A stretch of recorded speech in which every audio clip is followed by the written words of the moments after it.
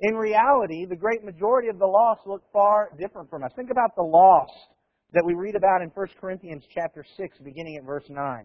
In 1 Corinthians chapter 6 and verse 9, Paul talked about those who were lost. He said in 1 Corinthians 6:9, do you not know that the unrighteous will not inherit the kingdom of God? Don't be deceived.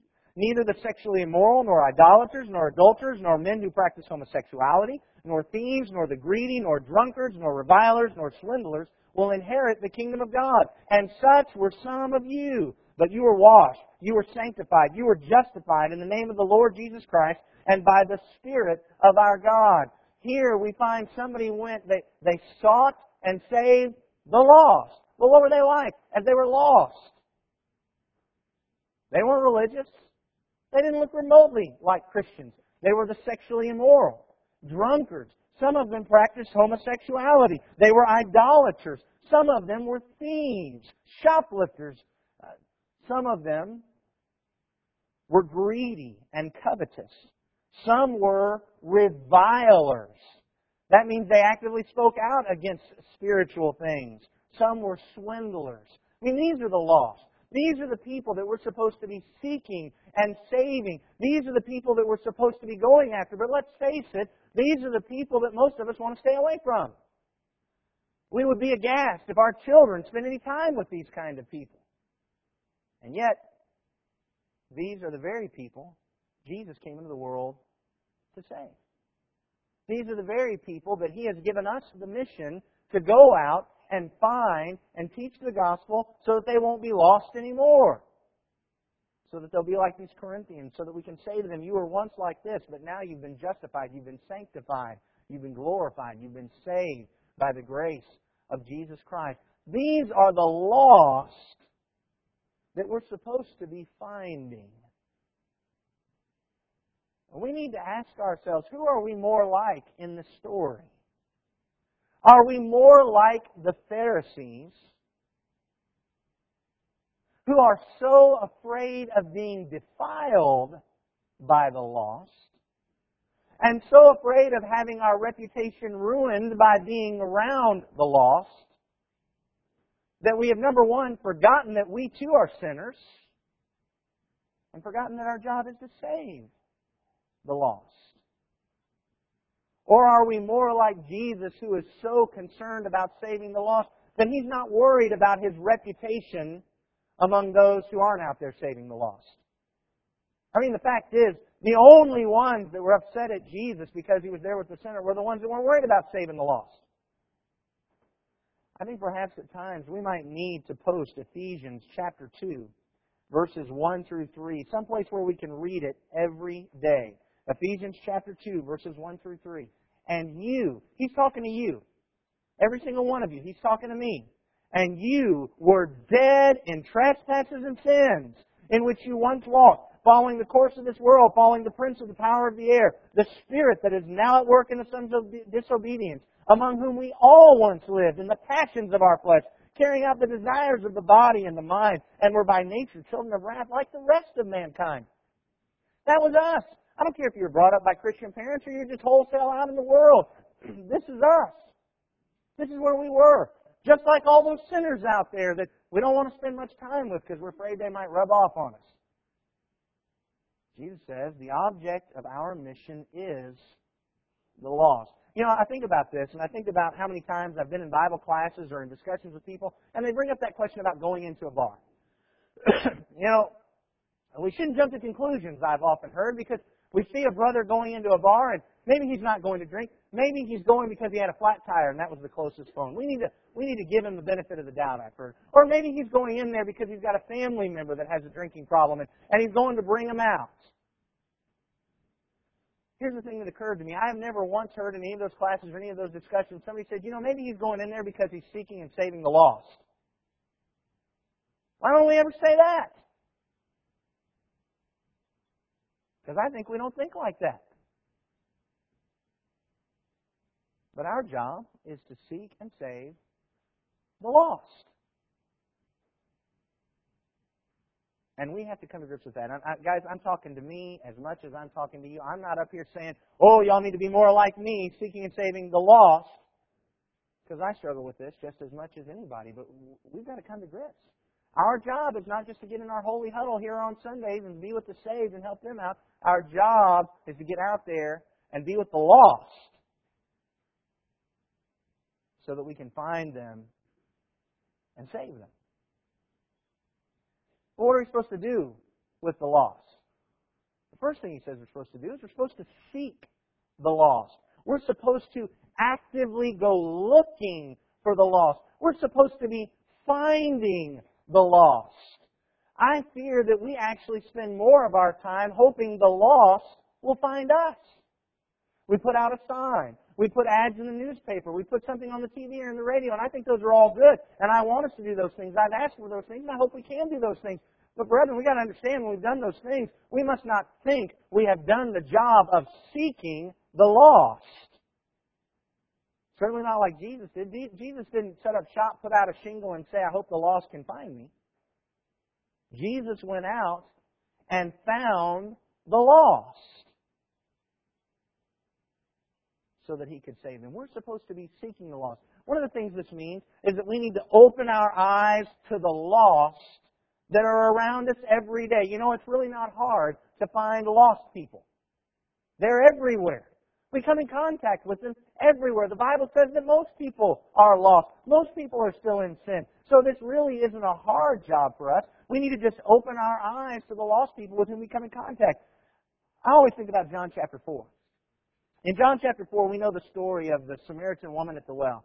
And we know what Jesus said to her and all that happened between Jesus and that woman. But one of the things that most amazes me is you remember that Jesus was actually alone at the well. Do you remember why? Jesus was alone at the well because He had sent His apostles into the city, which was Sychar, to go get some food and bring it back because they were hungry and tired. Now the apostles went into that city, they bought some food, they came back out to Jesus and didn't say one thing to anybody in that city about Jesus. They were just busy thinking about getting the food. However, this woman comes out to the well, she goes back into the city, and according to verse 30, notice what happens when she comes back. In verse 29, let's back up there. So the woman left her water jar, 28, and went away into town and said to the people, Come, see a man who told me all that I ever did. Can this be the Christ? They went out of the town and were coming to Him. The apostles went into that same town, and nobody came out to see Jesus. But this one woman goes back into the town, and most of the town comes back to see Him. What's the difference? The apostles didn't have their eyes open to all the people around them that needed Christ. They just saw a bunch of Samaritans, and they were on a mission to get some food. But this woman saw people who needed to know about this Christ, this one that she thinks might be the Christ outside the city. And she went back and talked to him. You see the difference? Her eyes were open to the people who had the need. How many lost people do we come in contact with? How many lost people do you work with? Go to school with? How many lost people live in your neighborhood that you see every day? How many lost people do you meet when you're at Walmart or at the bank? I mean, they're all around us. And are we being the apostles or are we being the Samaritan woman? We've got to open our eyes. The second thing this means is we got to go find them. In Matthew chapter 4 and verse 19, Jesus called Peter, Andrew, James, and John. They were fishermen. He said, You follow me and I will make you, what was it? Fishers of men. Now, I'm not much of a fisherman. I mean, I'm really not. I've tried that, but you know, that whole business of having to be quiet and sit there all day long, I can't do that. It's just, I know that surprises you, but that's just the way it is. So I know David's a fisherman, so I'm going to rely on David. David, when you want to catch some fish, where do you go? Go to the lake. You don't go to my backyard, do you? You can't cast your net off my back porch and expect to catch many fish. Or even David's back porch. You go to the lake. Why do you go to the lake, David? That's where the fish are. Now, for those of you who are fishermen, you go to the lake, but let me ask you this, David. Are there some spots in the lake that you know fish bite better? Hopefully. Yeah. Here's the thing. You get out to one part of the lake. Now, of course, I know some people that they just do it for the recreation and they like to sit around and be quiet all day long, so they're not worried if the fish are biting. I can't handle that. But if you actually want to catch fish, you get out to one spot and you've been there for an hour or so and nothing's bit. What do? You move. where do you go? Go to another spot because you think that what's there? You think the fish are there. You know, I mean, just think about that.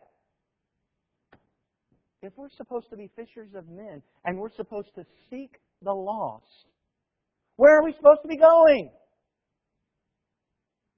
Where the lost are.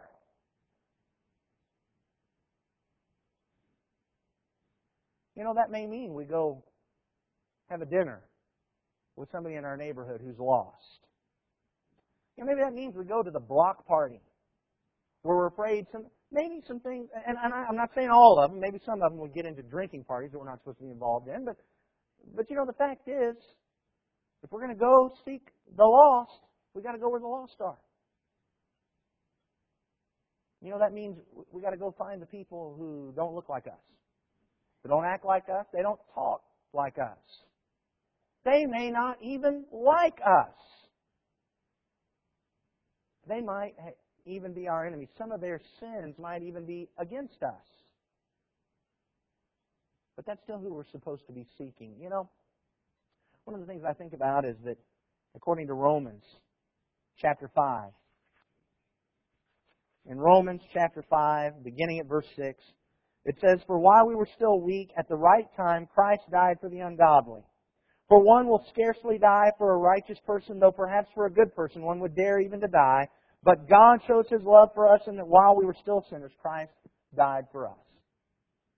You know, if Christ could die for us while we were still sinners, I think the least we could do is go look for some sinners to take the gospel to and let them know about that message. Even while they're still sinners. Our job is to seek the lost. So my question to you is, who are you looking for? You know, sometimes I think we're trying to look for the people that are only one step away from being saved. They've already started thinking about spiritual things, and in fact, they've already walked through our door. And hopefully they're already almost there, and all we got to do is show them Acts 2:38, boom, they're baptized. Seeking the lost means the lost in the entire spectrum, and doing what we can to prompt them to think spiritually. Looking for them. Our job is to seek and look for the lost. But then our job is also to save the lost. Now we need to make one caveat here, and we need to understand that this is the one part of this equation that technically we can't do. We can't save the lost, and we need to remember that. 1 Corinthians chapter 3 points that out to us. In 1 Corinthians chapter 3, beginning at verse 5, it says, in 1 Corinthians 3 and verse 5, "What then is Apollos? What is Paul? Servants through whom you believed, as the Lord assigned to each. I planted, Apollos watered, but God gave the growth. So neither he who plants nor he who waters is anything, but only God who gives the growth." God is the one that saves people. But you notice from this text that God saves people through the opportunities that He provides His workers. Paul says, Apollos and I, we're just the people who, happened to have the opportunity to talk to you. But God was the one who saved you. So I understand that we don't actually do the saving, but God does save people through our planting and our watering. And so what does that mean we have to do? We have to plant and water. Romans chapter 10. Romans chapter 10, beginning at verse 13. Romans 10 and verse 13 says, "For everyone who calls on the name of the Lord will be saved. How then will they call on Him in whom they have not heard? And how are they to believe in Him of whom they have never heard?" How are they to call on Him in whom they have not believed? How are they to believe in Him of whom they have never heard? And how are they to hear without someone preaching? And how are they to preach unless they are sent? As it is written, how beautiful are the feet of those who preach the good news.